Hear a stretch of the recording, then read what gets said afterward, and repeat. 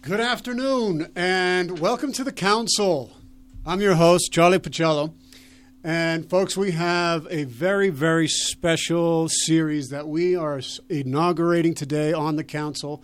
It's called the Veteran Summit Series, and we have partnered up. The Council has partnered up in collaboration with the Trauma Sensitive Awareness Foundation to present this Veteran Summit Series. KUHS-TV radio premieres part one of this Veteran Summit Series with a special 10-part interview that provides veterans and their loved ones with information, hope, inspiration, and healing.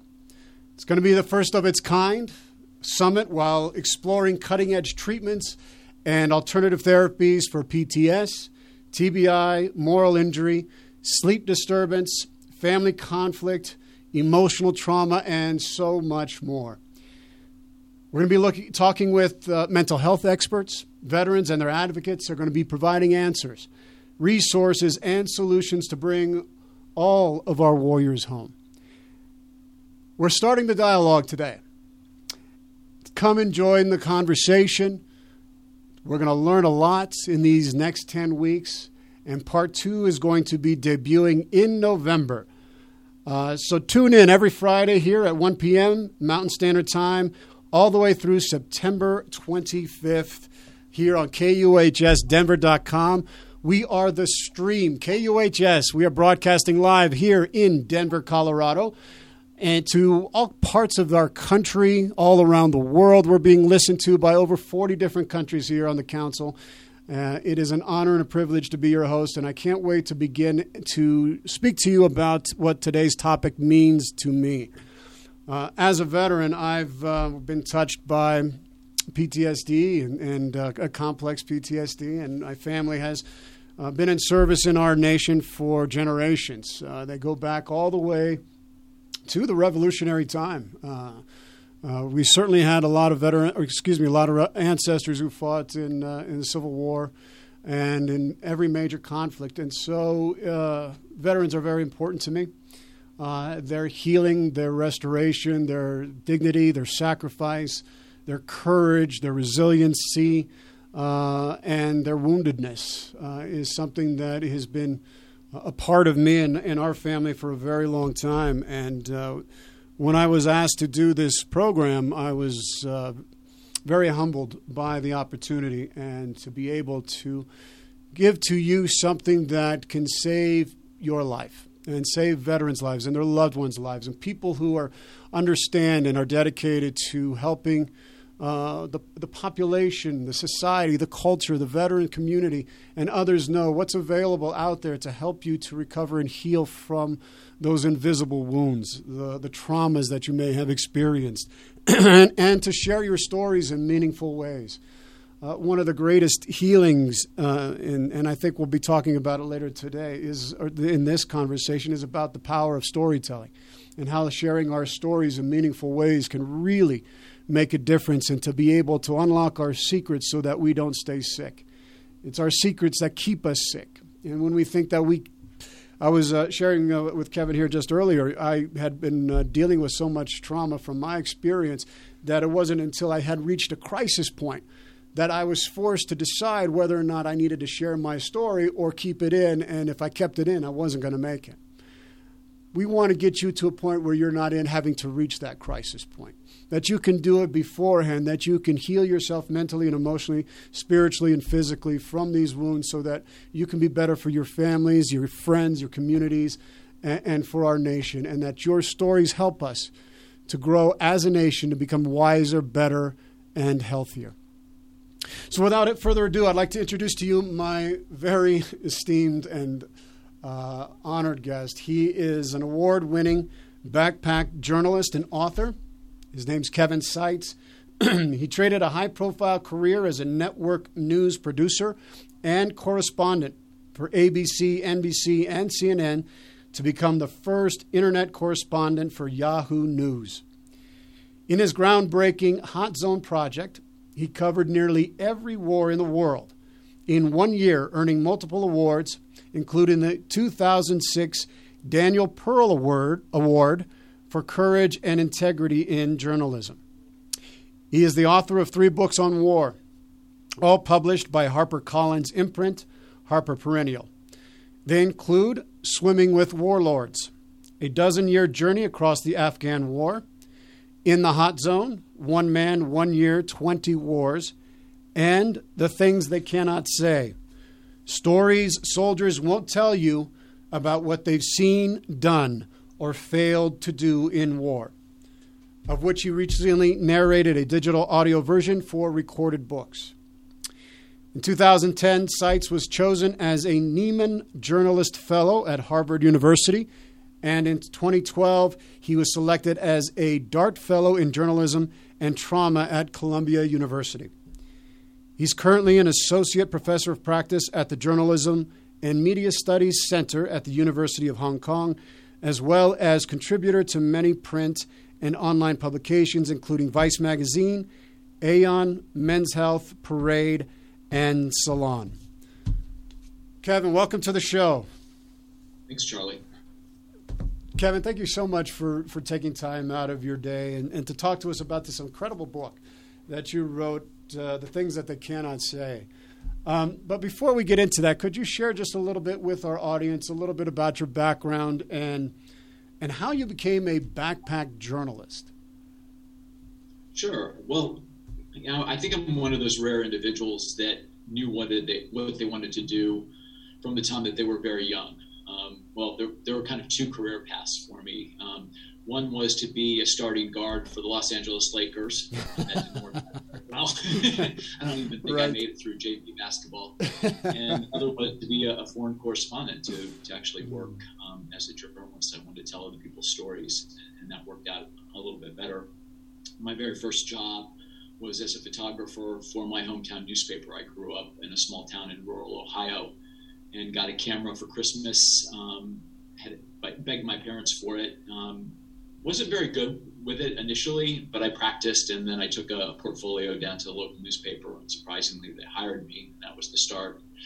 But I've always been an introvert, and it's interesting to be drawn to a profession where you have to deal with people, pretty much all the time. You have to go beyond that. You have to get their stories. And that's the part that intrigued me, understanding their stories. Mm-hmm. And so doing that meant engaging. And so, initially working in print, that wasn't a problem. Even working in radio, you're not carrying a lot of equipment. But when I transitioned into television, you're working with a whole crew, and I was a producer. So normally when I went out on a shoot, I had a correspondent, I had a camera person, I had an audio person, and myself. And so, you're a small gang going out and talking to an individual, and it's not the best way to get a story. When you want to have an intimate conversation, it's usually, you and another person talking quietly somewhere and trying to be authentic and understanding each other.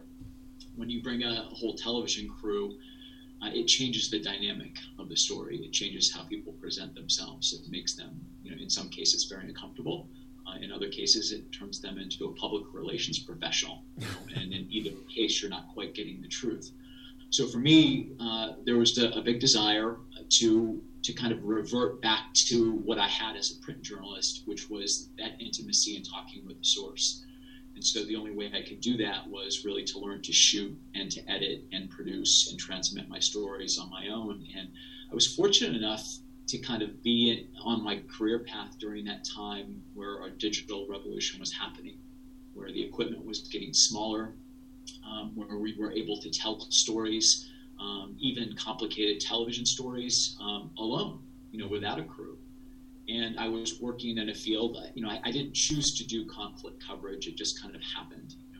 We all know America has gone to war quite a bit. Mm-hmm. When I joined the network, we were just kind of beginning, some of the issues that we had with Iraq. We were incorporating the no-fly zone in Iraq following the first Gulf War. And I got sent to cover that, and eventually got sent to cover the war in Kosovo, Afghanistan, 9/11 happened, and Iraq. And so I didn't choose to cover war. It just kind of happened. Mm. And while I was there, I realized that if I could learn how to master these skills on my own, I could probably get a better story. And eventually I was on my own at one point in Afghanistan. on the front lines. I had a crew at the time, but I wasn't with them, and I had my own camera, and I captured a battle between the Taliban and the Northern Alliance fighters that the U.S. was supporting. And it was a time period when really the first casualty of that war happened, and it wasn't a soldier on either side. It was an American journalist, a National Geographic producer, and he got hit with a Taliban mortar shell. Wow. I captured that, and it became kind of a powerful image, series of images. And what was interesting about it is that very often when you see war coverage, you see outgoing fire. People firing out, but you don't see the results of it. You don't see hot metal hitting soft human flesh and the blood that results from that. And I captured that. In fact, I can show that clip to you later if you want to see it. But that was my first foray as a backpack journalist, and I realized that without the crew, being on my own, I could get powerful stories and I could transmit them because of the new technology that we had. And that's what happened. And the audience is more forgiving when you're covering conflict, when you're covering something that doesn't need to look, beautiful. You're not working for a magazine show where you're expecting the interviews to be incredibly polished and well lit and so on. Mm-hmm. You're covering something that's fairly gritty. So the viewers, the audience were, accepting of that.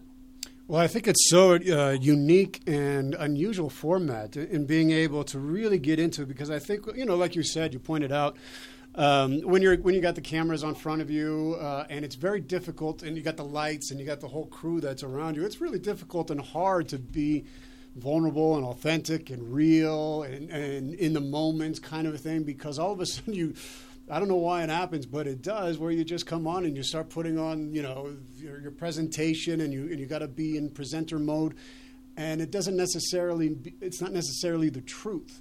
And I think what's so wonderful about your work and the videos that I have seen is you have a commitment and dedication to the truth, like a journalistic integrity towards the truth of the things and how they really are, not what we want them to be, but how they really are.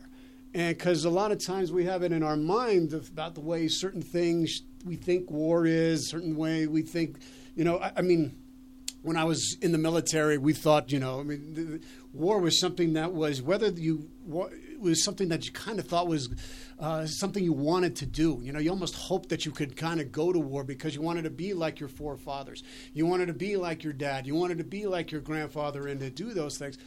And so there was almost a part of us that glorified it. But the reality of it is so much different. Do you think in our understanding of war, you didn't choose to become a war correspondent, but were you seduced by war, even as it was, the drums were beating and the sabers were rattling? Was it familiar to you in that way like it is to a lot of veterans? Without a doubt. Yeah. And in fact, I grew up playing Army like a lot of young men, some young women. We thought that was the most fun we could possibly have in our backyards and with our toy guns and so on. And as a journalist, it's not so different. Part of how you earn your street cred is, have you gone to war? Have you covered conflict? It's become remarkably easy. We can cover conflict in our backyard these days. You don't have to go very far, but yes, it was something that I wanted to do very early on. And early in my career, the first conflict that I actually covered was I went to Nicaragua.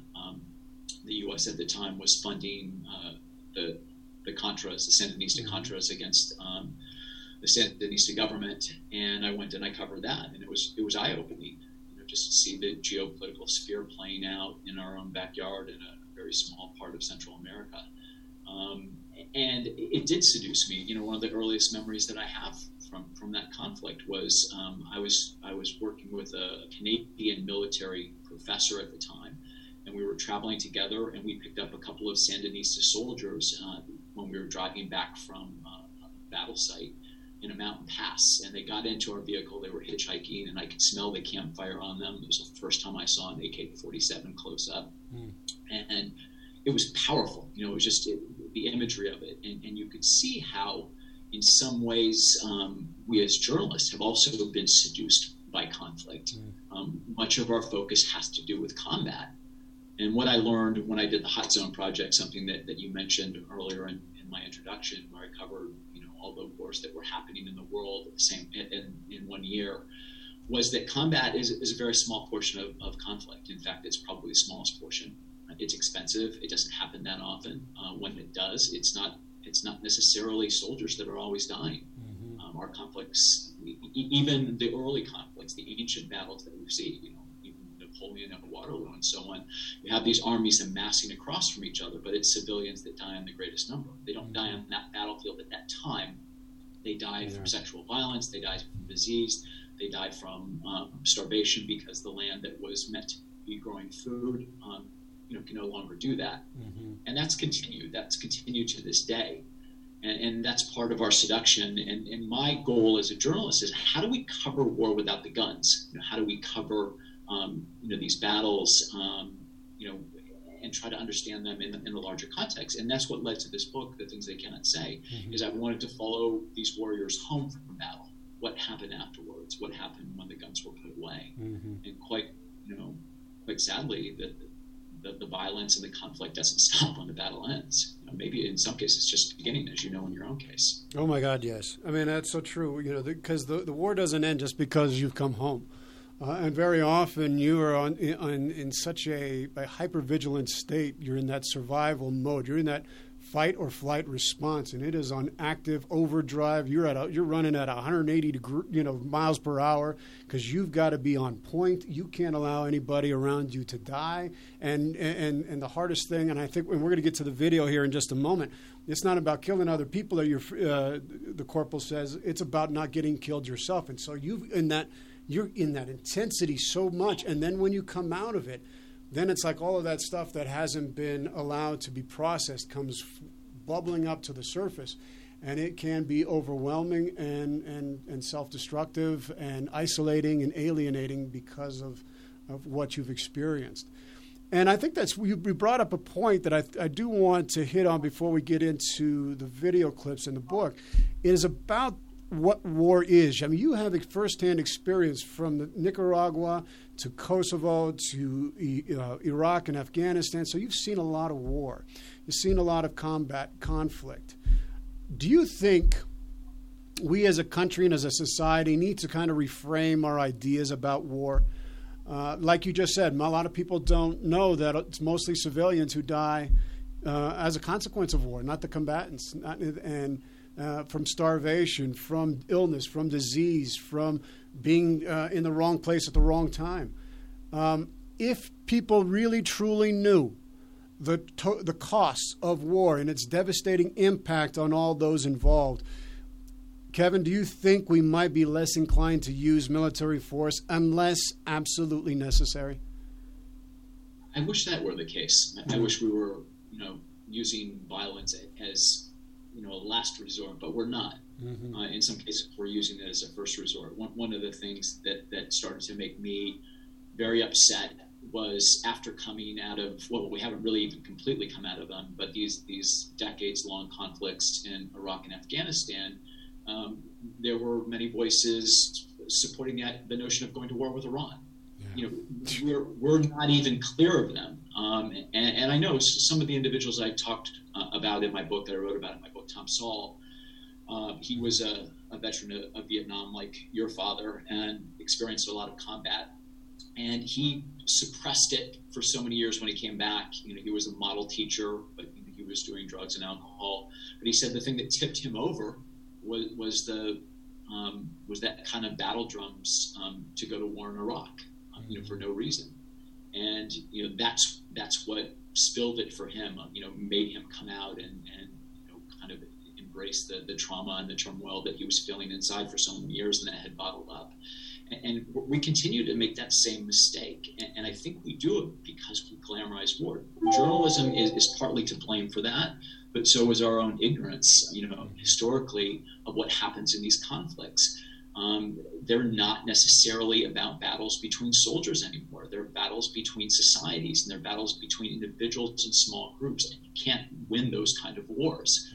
You have to work them out. As frustrating as that is, in the sense of negotiation and sitting across from people that you disagree with, but it is much preferable to the idea of taking up arms and occupying them, because the long-term impact of this, the actual battle and the death that happens as an immediate result of it is so small and so fleeting. We looked at what happened with the Islamic State and, the kind of post-Iraq battle that we saw happening in Syria and Iraq there. And it wasn't about territory. It wasn't about who owned it. It was about, these historical wrongs that had been still taking place that had not been solved. The Sykes-Picot Agreement, in which the Middle East was divvied up after World War I. There's so many factors involved. And if we continue to proceed in ignorance, willful ignorance, we're going to be constantly going to war. I think we probably will, unfortunately, not willing to do the hard work. We're not willing to do the hard work, Kevin. And there are echoes from our past of people who have served in these major bloody battles and wars, from the Civil War to World War I. You had these poets were writing about the carnage and the suffering, and you would think that you would hear from these tales from the people who actually experienced it, that it would somehow penetrate into our consciousness, into our mind, into our heart, to really see, wow, why are we following this? Why are we doing this? But it doesn't seem to be happening. So. I think that's such an important point, Charlie. I mean, there is such a rich resource of all kinds of history and poetry and art and drama and fiction and nonfiction that would help us to understand this. In fact, at HKU, I teach a course called Killing Stories, the search for truth in the narratives of war. And we look at all of those things, from the classics like Achilles and Odysseus and all of these tales up into modern stories like Oliver Stone's Platoon, and looking at what lessons they have to teach us. And I think part of the problem is, there is a glamorization of certain aspects of war, but there's also not a full embrace of why we do love it so much. What are the things about it from your service that you really enjoy? That camaraderie, that sense of purpose, that closeness of and bonding with individuals that you may never have those kind of friendships again in your life, both because of the conflict that crystallized them, but because of the things and that shared sense of purpose. So we have to look at that. We have to look at the good things as well as the bad things, and embrace them, and not try to mythologize, aspects of it. It can't be these propaganda movies. The good guys are always winning. And every military has its psychopaths. Every military has its rapists. There are heroes that do a good job, but there are plenty of people that don't, just like in every other profession. And I think that's something that we have to address, something that's out there. Well, and I agree. And you were talking about some of the virtues of military service. There are so many, and that's one of the draws to it. And when you know that somebody is out there, the bond of somebody who's willing to stand up there and protect your life in the midst of almost being killed yourself. I mean, that bond that you have with that person is so strong. So, to give your life for somebody else is the greatest form of love. I mean, that's one of the Judeo-Christian tenets. And so to have that and not to be able to feel that kind of love for your brothers or your sisters because they're willing to go there with you, we're coming back together, and you don't get that same kind of depth of feeling in the civilian world. It can throw you off a little bit, and that's why almost like you crave that camaraderie, that connection, those experiences again. And it's like we keep recycling it in order to get that experience of that deep bond of brotherly love and sisterly love that so many people experience in the combat zone. Yeah, and it's interesting because it's also how we get, we motivate young soldiers to kill. In my course, I call it the fatal feedback loop. You undergo this military training. Normally, in military terms, they call it, small unit cohesion, social cohesion. And that's the bond that you create from boot camp, on down. You experience hardship, you strip away all your individuality, you become a part of this group, and then they send you to war, and then the man on your left or right, or the woman on your left or right gets killed. You want to take revenge for that. Oh, yeah. You may have nothing against that Iraqi that you're fighting or that Afghan that you're fighting, but because you've lost someone, because you've lost a brother or a sister, you're willing to shoot back. Yeah. You know, S.L.A. Marshall, the historian, wrote about it in World War II.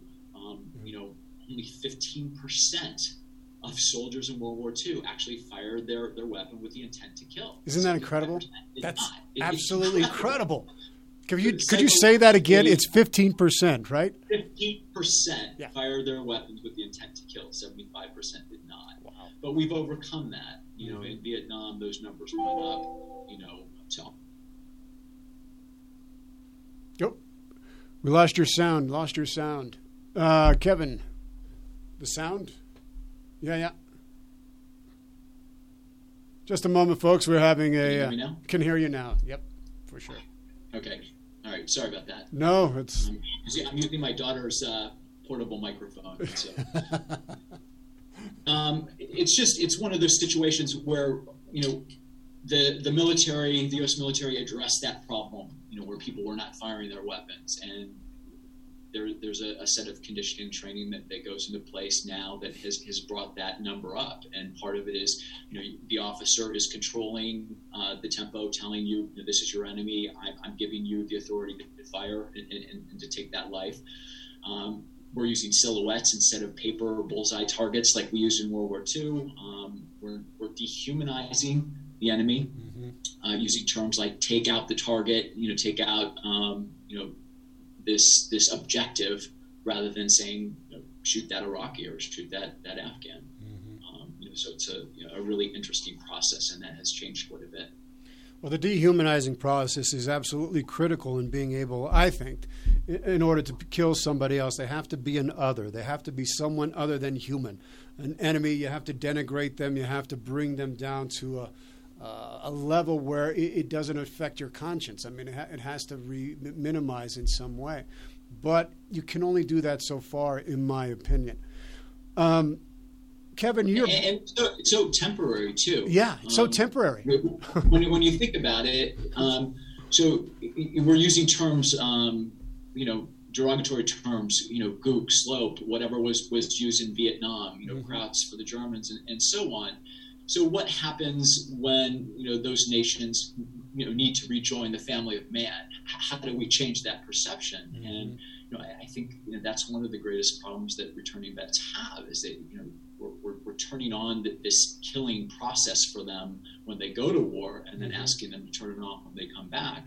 To look at someone as less than human, dehumanize them, disassociate them from their humanity, see them as an enemy, and then, you know, change that once they come back. And it is not something that can be done seamlessly by any means. Oh no, and the, you know, and the more once you are cross that bridge, or cross that Rubicon and have dehumanized the enemy, then the perpetuation to do harm accelerates, and your willingness to commit atrocities, your willingness to do cruelties, the willingness to do horrible things, because that person is not a human being. And it's a slippery slope, and it's something that we all have to be aware of when we're asking our soldiers and our airmen and our sailors and our Marines to do these things. What are we asking them to do? We really need to have that conversation. And Kevin, I want to get to your book now, The Things They Cannot Say, because it's so compelling. It's absolutely phenomenal. I was riveted, moved. It was heartbreaking, eye-opening, honest, and exposes a lot of truths. And I think you've done something remarkable here in being able to really get into the mindset, the heart and minds of what's really going on inside of the veteran, and being able to see what's inside them. And one of your first stories in the book is about Corporal William Wold. Could you share his story with us, please? Sure.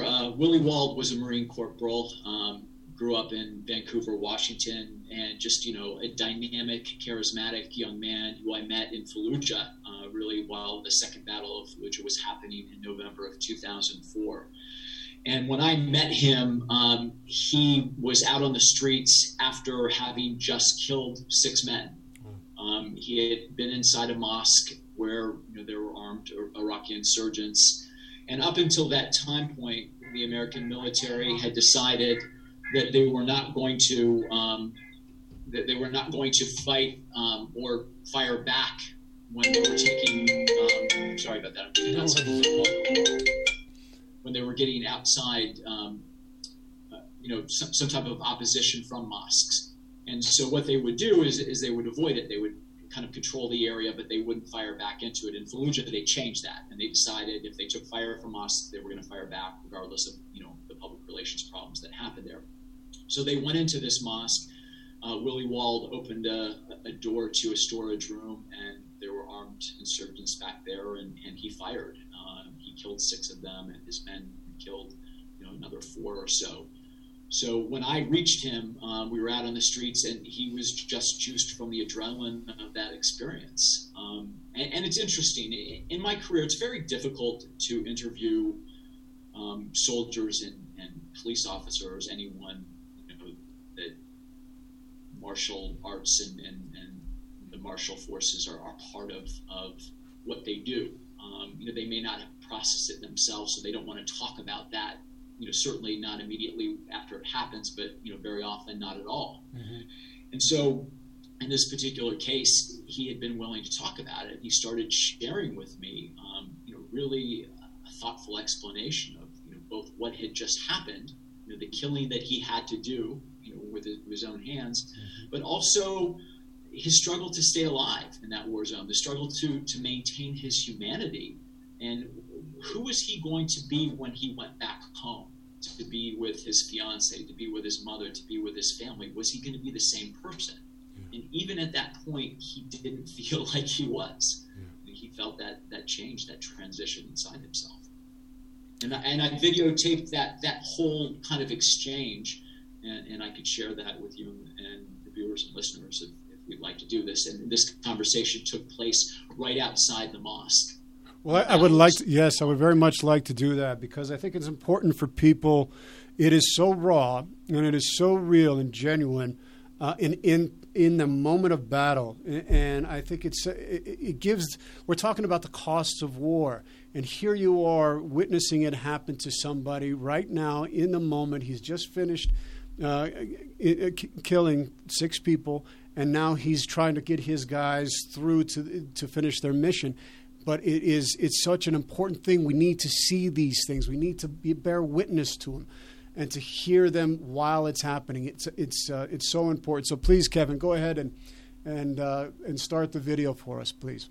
Yeah, and Charlie, just to set this up for your viewers and your listeners, I cut this interview. It went on for about 30 minutes, but this was part of the trailer that I used for my book. So you'll hear some music. There's some text that appears in between the clips, but you'll hear mostly Willie Wald and partially my questions to him, and while we're on the streets of Fallujah.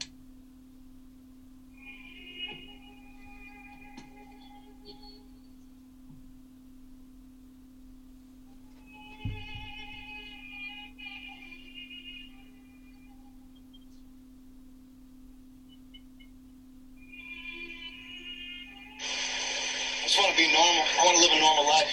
Do you think you can after this? I'm sure I'll be all right.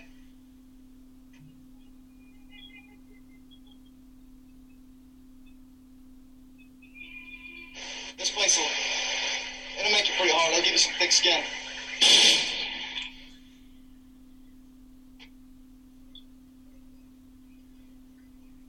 Tired of that too.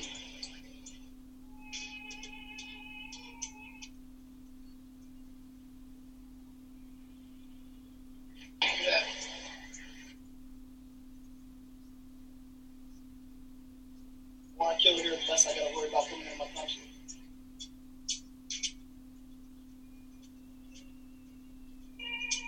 I don't know if I can do another tour over here. The more time you spend here, the more people you want to kill. Plus, right now, I'm so sick of tearing out my body that I just want to kill them all. The more time you spend here, the more time you just want to get in there and kill them.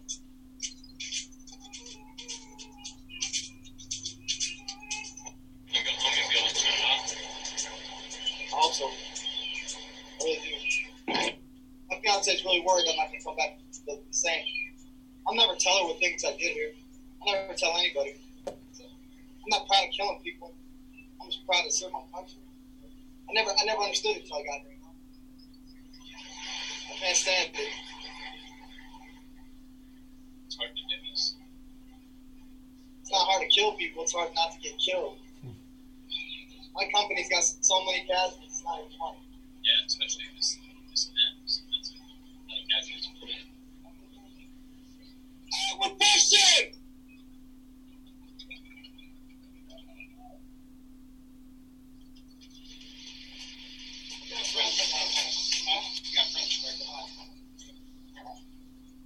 Hey, Dar, when you come up here, we got friendlies down here. Hey, we got friendlies down here. Hold up. Hold up. Hey, listen up. We got friendlies down here to the south. You hear me? Keep your eye on the rooftops and get low.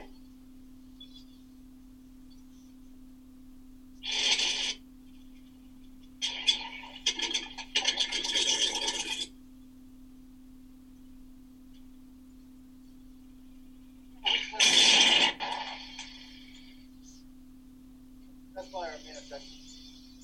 That's how we clear a house. That's how the Marines do it.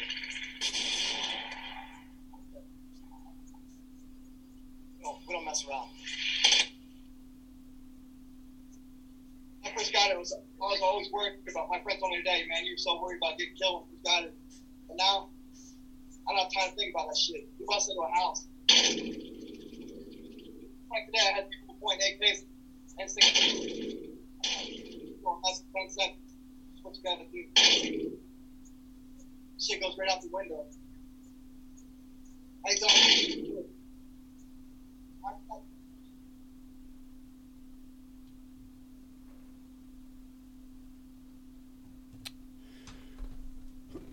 I think it's so revealing, and just watching that clip and seeing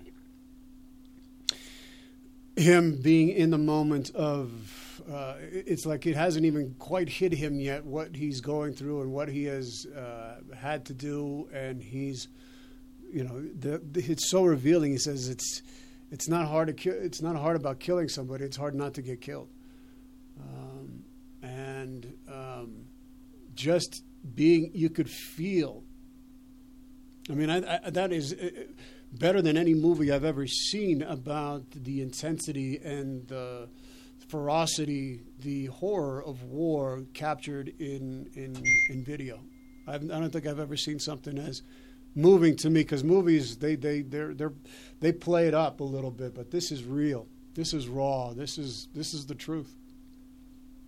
Out of everything that I've ever shot in every conflict zone that I've ever been to, regardless of whether it was a battle or just an interview, this is probably the most powerful moment that I can remember, because he was being honest. Yeah.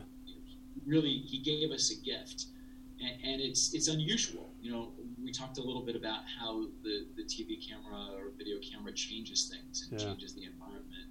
Willie Wald wasn't speaking to the camera; he was speaking to me or speaking to the world, and trying to make sense of what had just happened in his life. He changed forever at that moment. He had actually changed earlier. This is a difficult postscript to this particular story, and there's more to it, and it's more complicated, and I get into this in the chapter about him in the book. Mm-hmm. But this wasn't his first experience killing, and unfortunately, the first experience that he had, the people he shot were not combatants. Mm-hmm. He was at a checkpoint at one of the bases.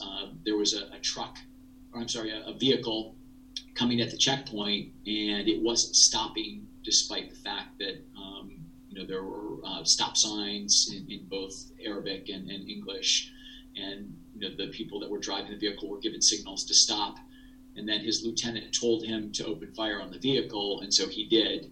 And when they ended up opening the doors of the vehicle, inside was a family, a man and a woman and their children, and they had been killed.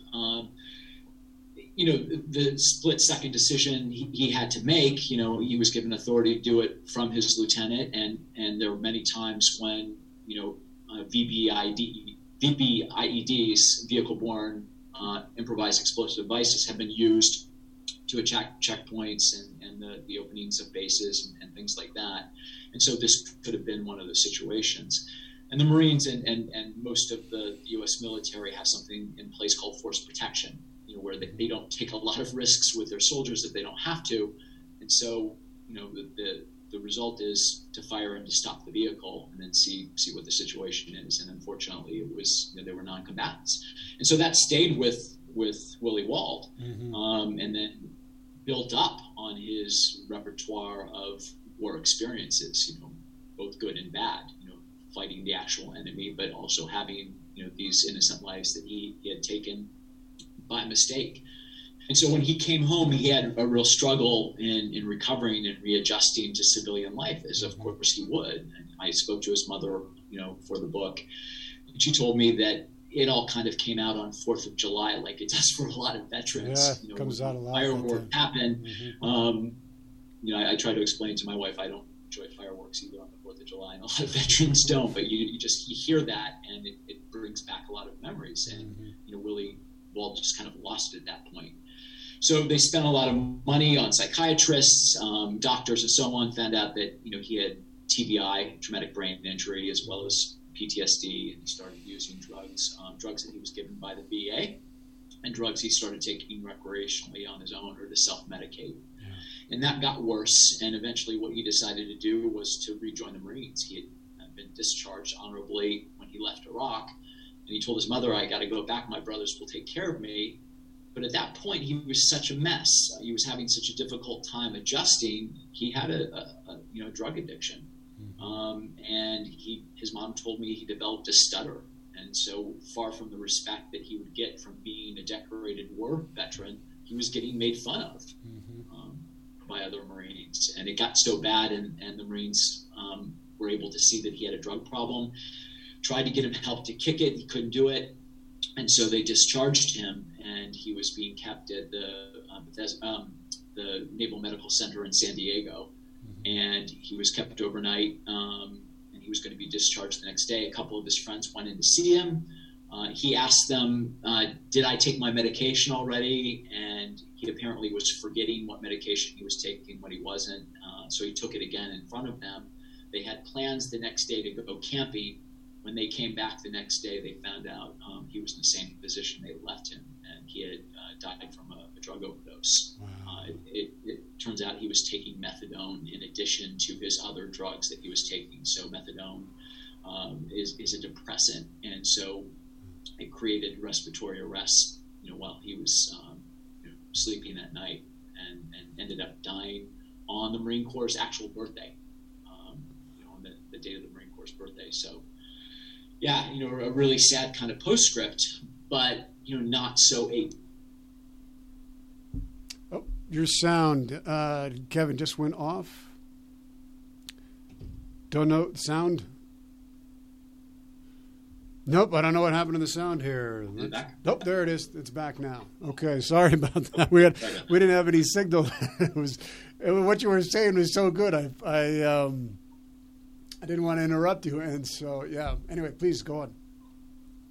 So it's not so atypical of what happens, to other veterans. They come back, they have difficulty adjusting.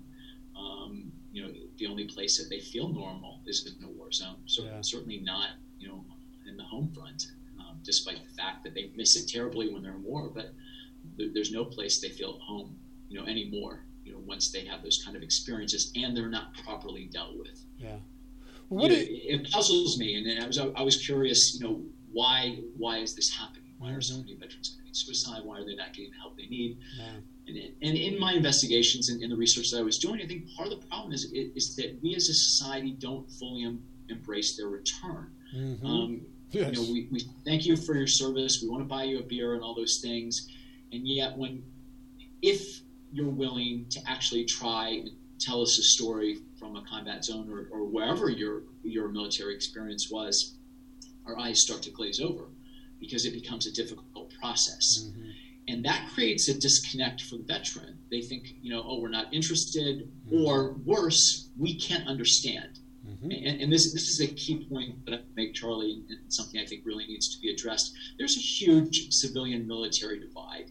It happens whether we're in war or peace, but it becomes more acute when we're talking about the return of veterans, because in some ways we look at each other in very unrealistic terms. The military, especially active service, as much as they probably won't say this out loud, has contempt for civilian society. You're out there working hard, you're making sacrifices. You look at us and you think like, oh, you're sitting at home, watching movies on Netflix, eating popcorn and ice cream, and getting lazy, not worrying about what we're doing here. Right. And playing on your iPhones, that kind of stuff. Right. Civilians assuage that guilt by deifying the military. Giving them godlike status. There's every person in the military is a hero. We have a fetish about it. We can't say anything bad about you. There's not one bad individual among the whole group. It's just nonsense. There are bad people in every profession, the military included, and we don't look at each other realistically. Contempt from the military for civilians, civilians looking at the military in this godlike way where we can't understand what you've been through. So that's nonsense, and the military buys into that. You don't know what it's like. You weren't there. Right.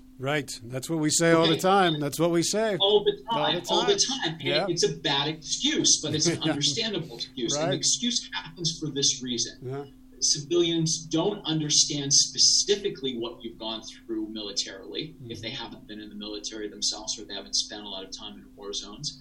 But they can understand the underlying factors that are part of that. Let me give you an example. Almost every woman in the world has experienced some form of sexual abuse or sexual violence. That creates post-traumatic stress. If they've been involved in actual rape or physical violence against themselves. Anyone in a car accident has experienced physical violence. It's not the same as shooting at someone or getting shot. But we can channel our understanding of those feelings to understand the military experience. If you're a black man in America, you know what the ambient threat of violence is to you almost every single day when you walk out your front door. So we in civilian society can understand what the military's gone through, not identically to your experience. But we're all human beings. We've all experienced threat of violence in some ways. We all experience fear. We all experience bad memories. We all experience making bad decisions? Yes, we do. So how do we come together in that mutual understanding and realize our experiences are different from yours, but it doesn't mean we can't understand the underlying feelings. And it's also Kevin. It's also part of a broken social contract. We have a contract between the civilian world and the military. You're going out there to protect us. You're going out there to protect our freedoms and ideals and our way of life.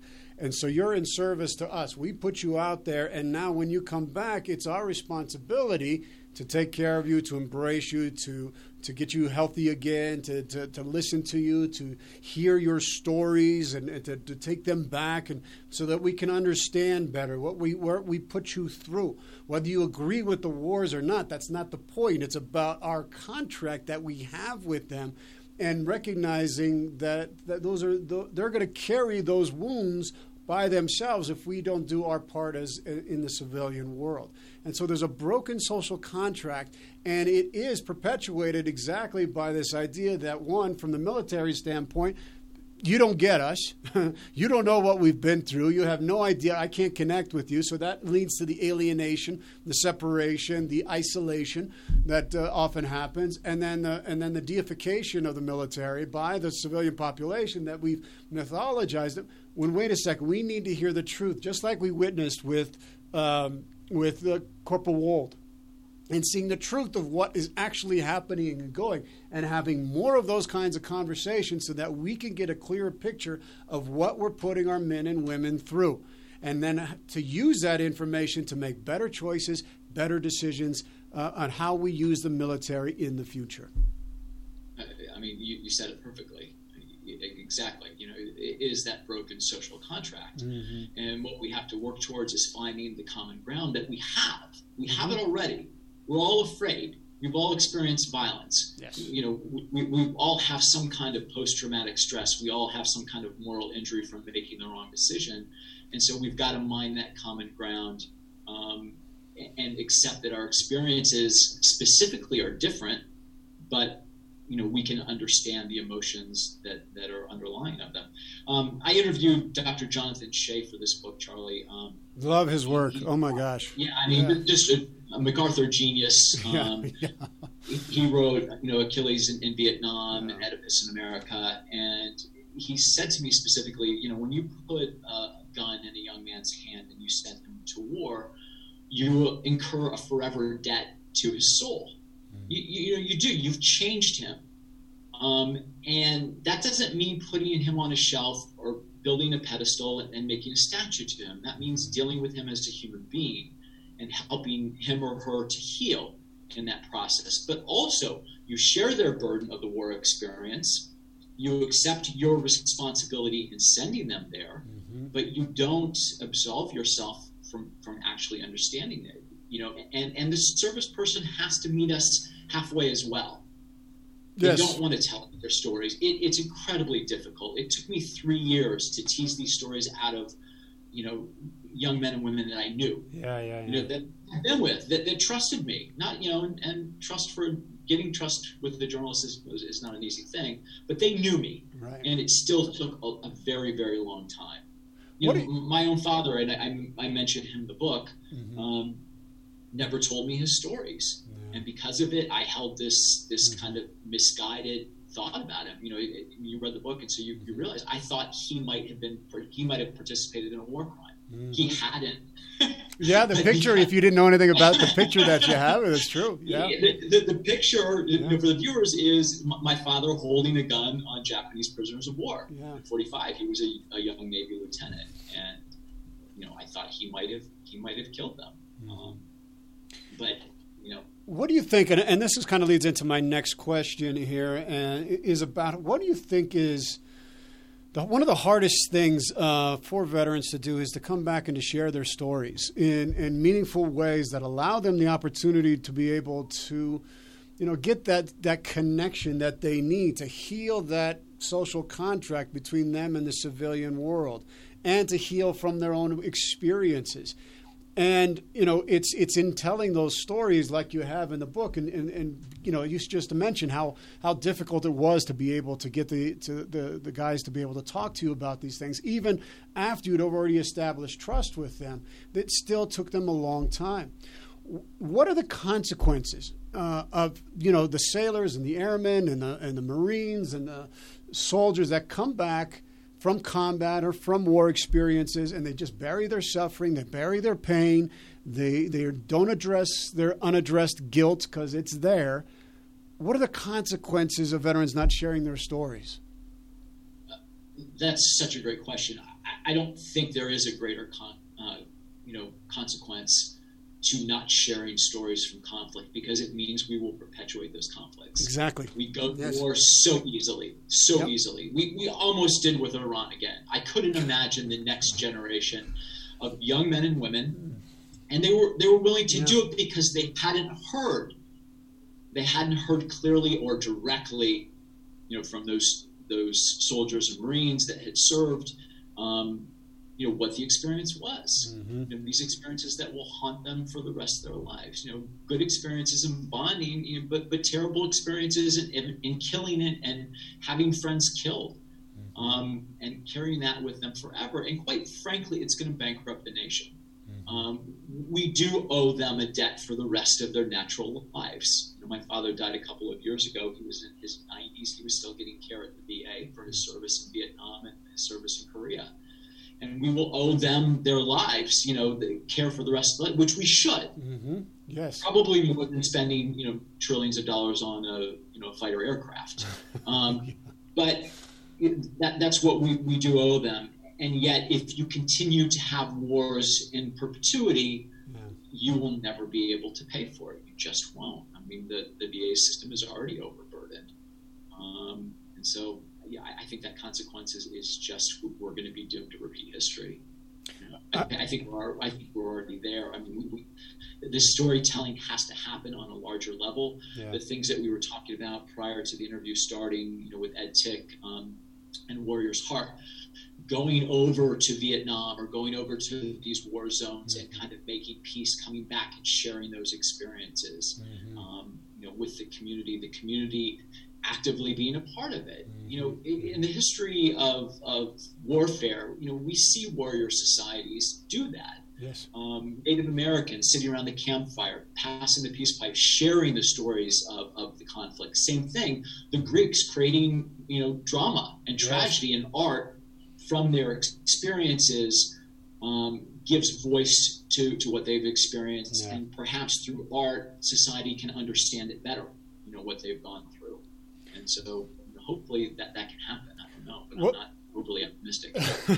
Well, we haven't had a great track record. I mean, and we have those pockets and of what you just talked about, the Native Americans and then the ancient Greeks, and being able to use theater as a means to be able to purge and address those deep archetypal wounds. I mean, the guys who wrote those plays were veterans. I mean, they were generals. Two of them were generals, and one of them was a foot soldier. And they built these, but they were trying to achieve that cleansing of the soul, the catharsis that comes from addressing the guilt, the pain, the loss, but you have to address it. We have to, and we're not doing that. And you're right. If we don't do these stories and share them, we're just going to keep perpetuating the same thing over and over again, and that's what ends up happening. And Charlie, I don't know how you feel about this, and I know it's a really hot button topic, but in some ways I feel we should have a draft. The professional army is remarkable in a lot of ways in what they can accomplish, but I don't think that we share that burden completely. The draft can be non-combat roles, but if we share, responsibility for protecting, providing, building our society, then it's more common. I don't know what percentage of veterans are of society. It's very small, though. It's very small. It's like 1%, I think. It's tiny. It's very tiny. And so until that becomes, more broadly met, I think we are going to have difficulty in true understanding of each other. Well, in one of the soldiers that you interviewed, he fought for the Israeli Defense Force. And I think in Israel, everyone is conscripted to be able to, both men and women, to serve in those ways. So they really understand what it is. And so they have a part to play in how their society functions. It's not just at the expense of somebody else, or somebody else carries the burden. Everybody's carrying the burden. And so, you know what, that might be a really good idea to reinstitute that in a way, so that everybody takes a share in it, not just a few people. And it doesn't necessarily have to be just based on, combat arms. No. It can be anything. It can be like the Peace Corps in some ways. And, like the kind of dangers, those volunteers face in going to unknown places and experiencing, the dangers of those particular areas can be intense. But that will help us in that shared burden of both building and protecting and supporting our society. Kevin, I can't believe that we're over at the top of the hour. I mean, this went by so fast. I want to keep talking to you for the hour. So much to talk about, right? There's so much to talk about. What do you hope people will take quickly? Just a couple real quick questions. What do you hope people will take away from reading these stories about these modern combatants? Well, I want them to see them as human, first of all. That they are individuals before they became soldiers. They're people from all walks of life, and that we have lessons to learn, from their lives. There are people that are able to come back successfully despite the struggles that they have, and those stories are in there.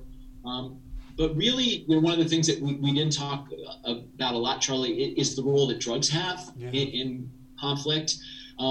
They're a huge part in pre-conflict, conflict, and post-conflict, very often in negative ways. You and I have both had our experiences in drugs and alcohol, and in negative ways, trying to self-medicate, after these conflicts. Yeah.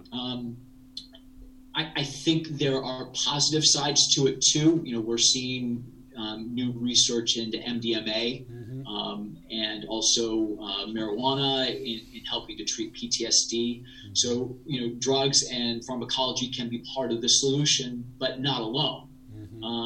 And we can't just medicate with benzodiazepines and alcohol and so on and antidepressants and expect the problem to go away. It won't. It doesn't. It just makes it worse.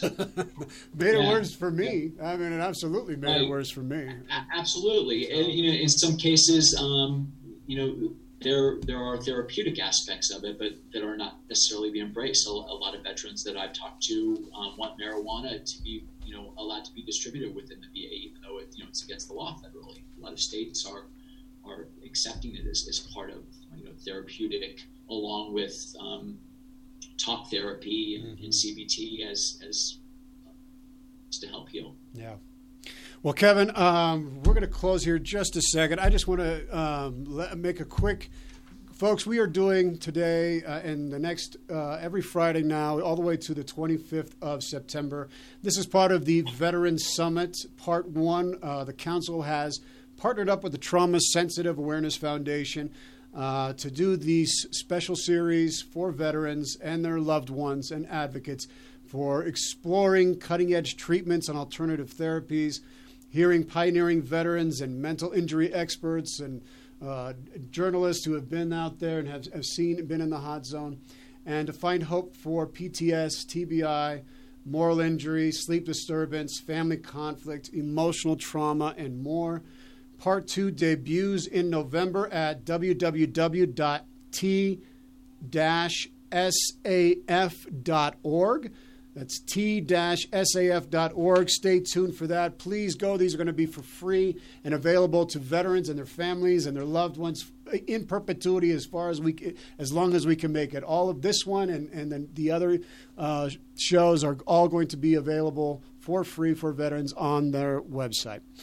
Want to thank KUHS Denver as well. Thank you, KUHS, and all the people here who have allowed the council to be broadcast from this platform to spread the message of hope and reconciliation and restoration for all people who have suffered from violence, abuse, and trauma and PTS. Thank you, Henry, and everybody here at KUHS. We are the streaming here in Denver, Colorado, all across the nation and all across the world. Thank you for allowing me to be your host. Kevin, I always ask, I thank you so much for joining us on the council today. I always ask my guests right before we close out the show, if you could give one piece of advice, one bit of wisdom from your life experience, what would it be? Well, it's hard to distill all that down, but I think sharing your story is one of the greatest gifts that you can give.